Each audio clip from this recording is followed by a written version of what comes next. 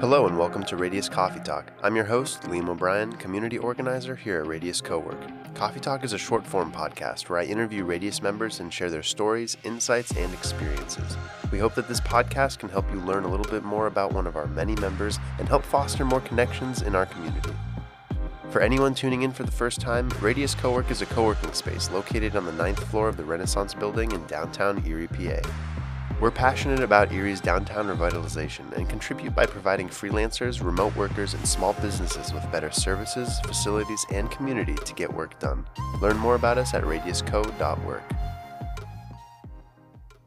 With me today is Jessica Taylor. Jess is a native of Erie, PA, and a graduate of the Pennsylvania State University College of Communications, where she earned a BA in film and video. She launched Menagerie Studio in 2013 as a way to turn her passion for filmmaking into a lifelong career. Around Erie, she's known for her entrepreneurship and community development advocacy and was featured as part of Erie Reader's 40 Under 40 in 2017. The success of Menagerie Studio in the wake of Erie's Renaissance has even caught the eye of major news outlets such as NPR. In 2017, Menage produced Rust Belt New Americas, a film about the refugee experience, which has won several awards at film festivals nationwide. She and her husband Nick began their real estate investment journey and eventually co-founded Green Key Holdings. They now manage several properties along with their business partners. In 2022, she co-founded Liquid Light Factory, an extended reality installation, design, and technology firm, and handles marketing, business development, public relations, sales, and project management, and project design. Jess, it's good to have you on Radius Coffee Talk. Thank you, Liam. I'm excited to be here. So I thought we would start with something that kind of surprised me. When we were talking about what to talk about, you mentioned that you've pretended to be an extrovert your whole life. That surprises me because you have done a great job at pretending. So tell me about that. Yeah, so I think that a lot of people conflate introvertedness with shyness. And I wouldn't consider myself shy, but I consider myself an introvert because I need to have my space and alone time in order to recharge. And a lot of times being out in the public eye or social engagements can be extremely exhausting to me. And, you know, when I started this business, it took me a long time to get comfortable with things like making phone calls and sales and things like that because it really is out of my comfort zone and something that I really had to develop and work to get over as I grew into being a business owner. That makes a lot of sense. I've noticed through my few years of being in this space, whether it's like on social media or different places that people are talking about different business skills, like getting over that fear of rejection, whether it's like calling someone and doing a sales pitch or whether it's putting an idea out there and getting it shut down. That's such an important thing for new business owners, especially to work on because it's tough. It's tough putting yourself in that spot. You know, and I feel like, you know, I want people to know that who may consider themselves introverted or even shy that you can learn how to develop those skills. Just because they're uncomfortable, there are ways to be able to teach yourself how to put yourself out there.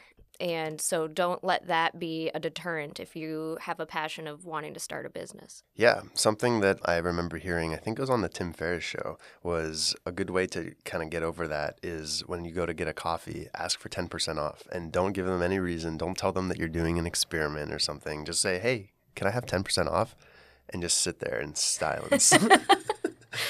I'm going to try that. I mean, and honestly, a lot of the times people will give you a little discount. Like I remember I was on a road trip and I was like, oh, I'm on a road trip, so it doesn't matter if I look like a fool in Kansas or whatever. And so then I would ask for a discount and I got it a few times. Well, you know, hey. But I'm sure a few times people were just giving me that side eye and wondering why this kid from Pennsylvania with a mustache was asking for a discount. So I guess going back to our interview, right? What got you interested in filmmaking in the first place? Well, actually, when I was really young, as soon as I could hold a video camera and my parents' camcorder, I was fascinated by capturing, honestly, like everyday life. I used to walk around filming my family, which they loved, but and my siblings, cousins, and I used to make movies as kids. I tended to be the director, but yeah, so that was the very early on interest in that, and never did I really imagine that I could be doing this as a career. But then later in life, in high school, I did a lot of video production for the school and for class projects. And that's actually where Nick and I first started working together. Did our senior video together, and we did music videos for his band. But still at that point, I thought I wanted to go to school for either engineering or architecture. And it wasn't until one of my teachers was like, "Hey, did you ever think about film school?" And I was like, I would love to do that, but is that feasible? But that's what I ended up doing. So I went to Penn State for film. So you met your husband, Nick, in your senior year. Was that at film school? No, actually, Nick and I met in high school and became very good friends. And that's where we first started actually working on video projects together. Okay, cool. So then after high school, you go to film school for college. Mm-hmm. And then when did you decide to start Menagerie, and how did that come into play? Well, at the end of college, I did a couple internships out in LA, and I felt at the time, I was like, this is where I need to be, this is where the industry is. And one of those internships was for an independent production company out there. And working there, I realized how much they were struggling to compete in an oversaturated market.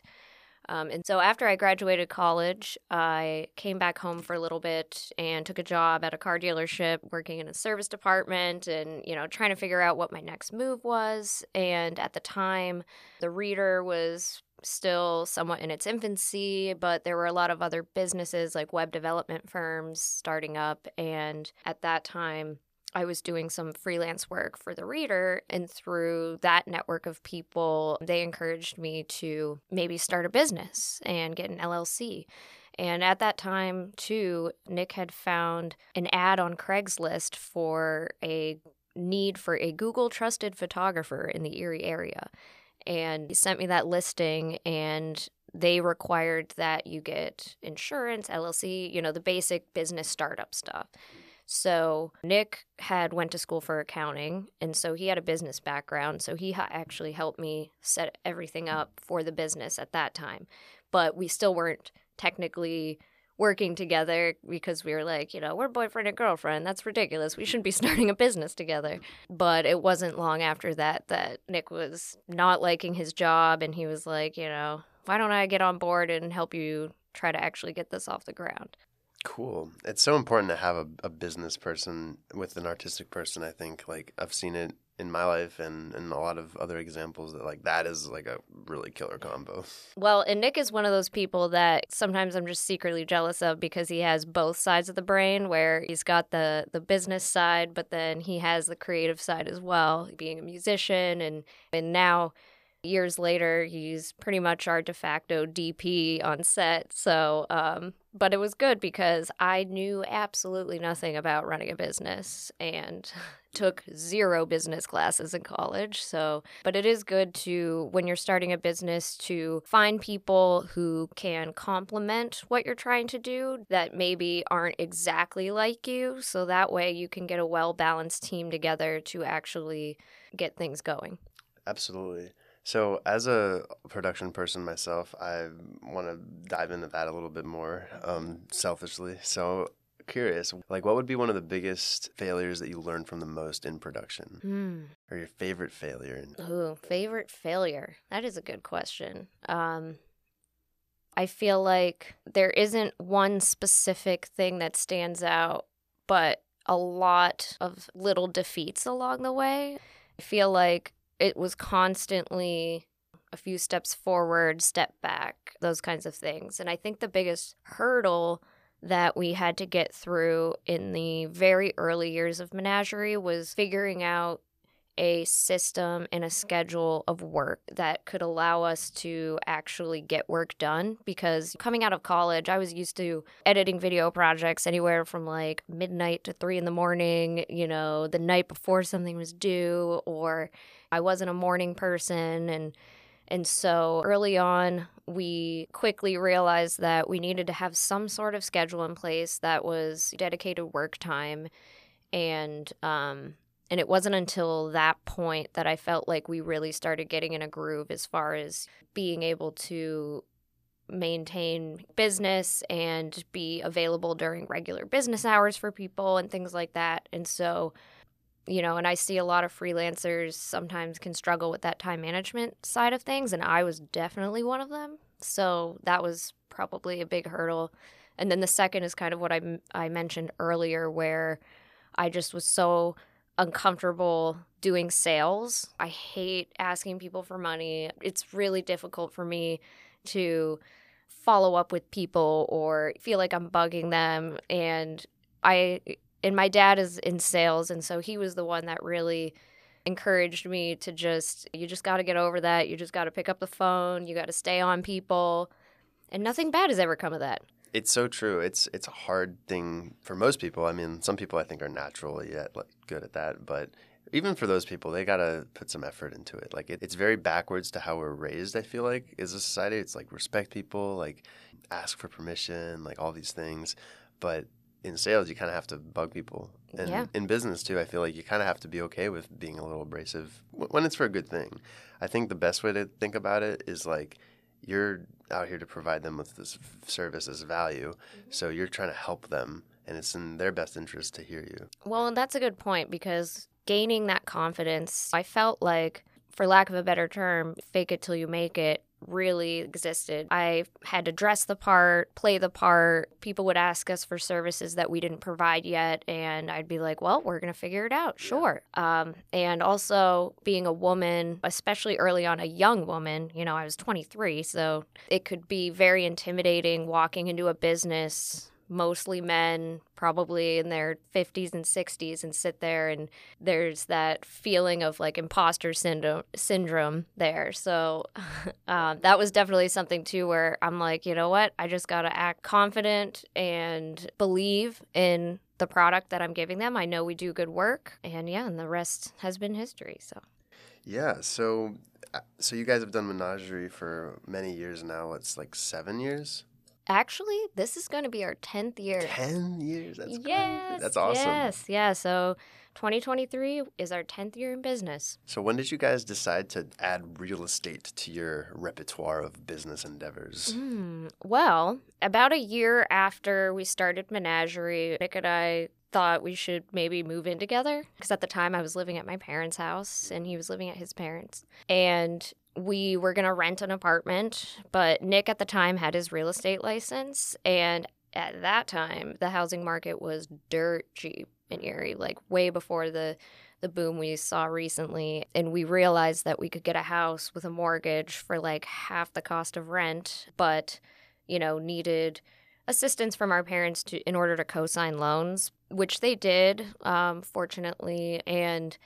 But we paid for everything ourselves until we got the business going long enough that we could actually get the house in our name. So our first house we bought, and then a few years later, Nick always had his eye on the housing market, and a property came up that was in real bad shape, really needed some love, and it was super cheap. And we had a chunk of money that we were either like, should we pay off some college loans or should we invest in this property? So we kind of did the math on that and decided that the money would actually go further if we were to invest that in property rather than pay down some of those loans. And since we had owned our house, we were able to borrow against it in order to get a home equity loan in order to purchase the property as well. So we had that going for us. So from there, we started getting into, renovating this property. It was so fun to, take this beautiful old house that was kind of like left for dead and give it some new life. And then rather than do a traditional rental, we decided to do Airbnb and try that out. And that went really well.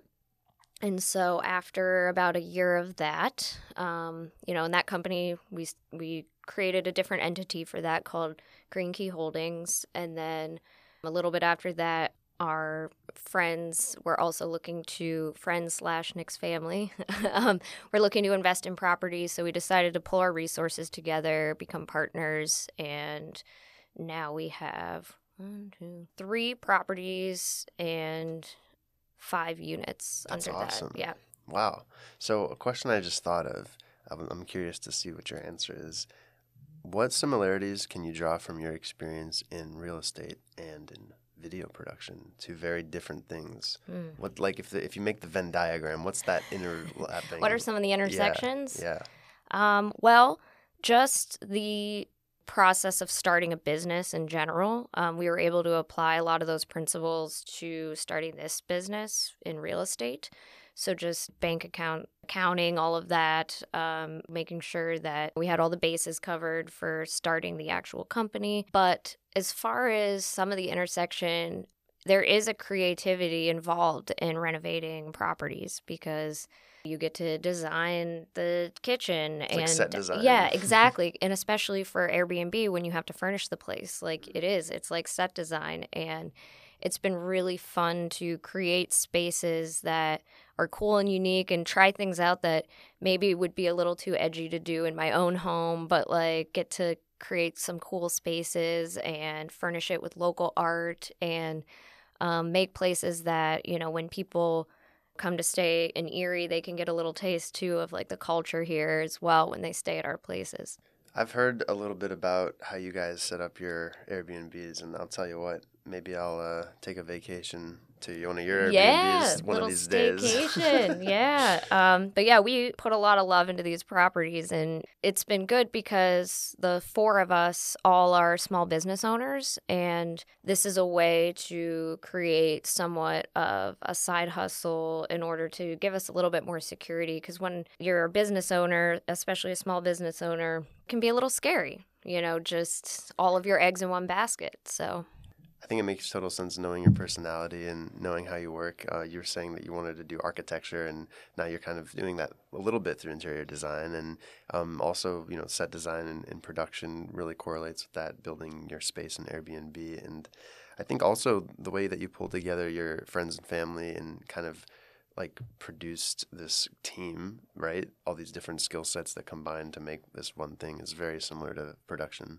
yeah, I also grew up with my dad owning his own business, my grandfather owning a business, my aunt owning a business. And so I was very familiar and comfortable with the idea of family working together. A lot of people ask me like, oh, is it hard to work with your spouse and your sister-in-law and stuff? And honestly, like, it feels really good to work with family and know that we're there supporting each other. And then it's a way that we also get to spend time together as well, working towards a common goal.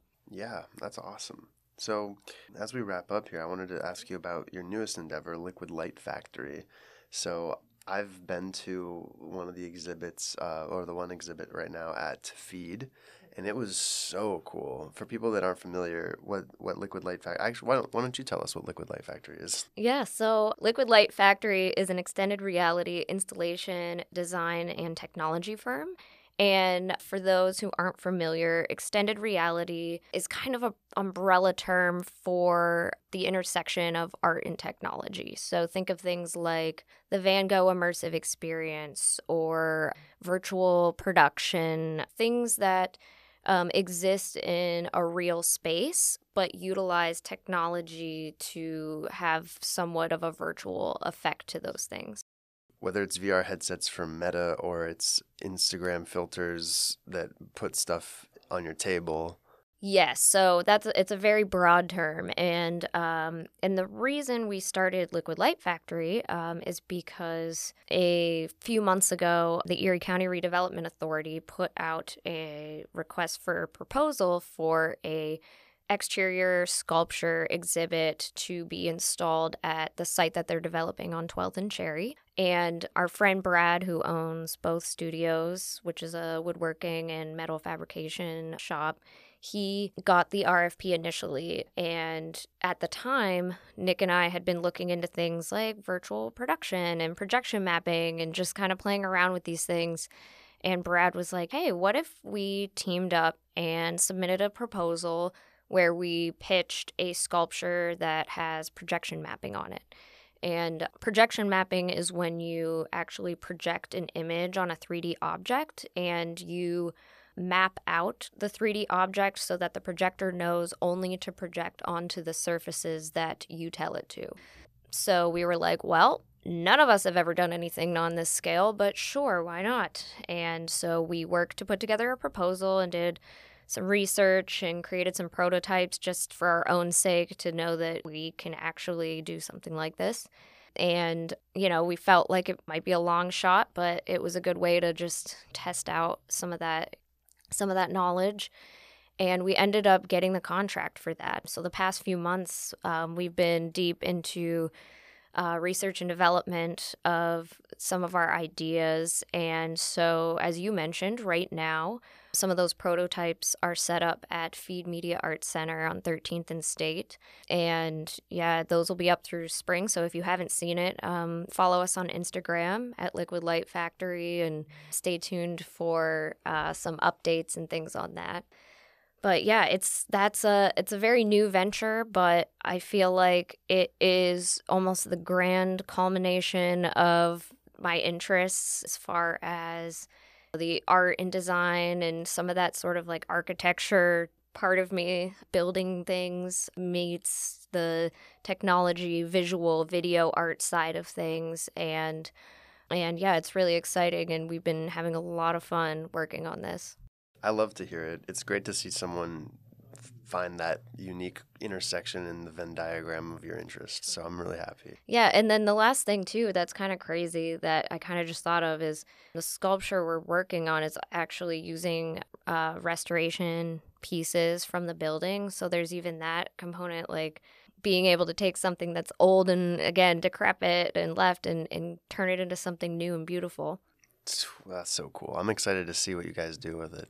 So you just mentioned the Instagram for Liquid Light Factory, but if someone wants to know more about you or know more about Menagerie, what's the best way to learn more? Sure. I'd say you can check us out on Instagram. So Menagerie Studio, MENAJERIE Studio, Liquid Light Factory. And then I also have a personal Instagram, Jessica Yoakum. Also, you can visit menageriestudio.com or liquidlightfactory.com to check out where the latest events are and things are happening and some of our latest work. Sweet. Well, I'll make sure to put all of that in the show notes. And thank you again for coming on and having this awesome conversation. Yeah, thank you for having me. It's been great. We hope you enjoyed this episode of Radius Coffee Talk. To learn more about the space, facilities, and community, or to schedule a tour to see it for yourself, please visit radiusco.org.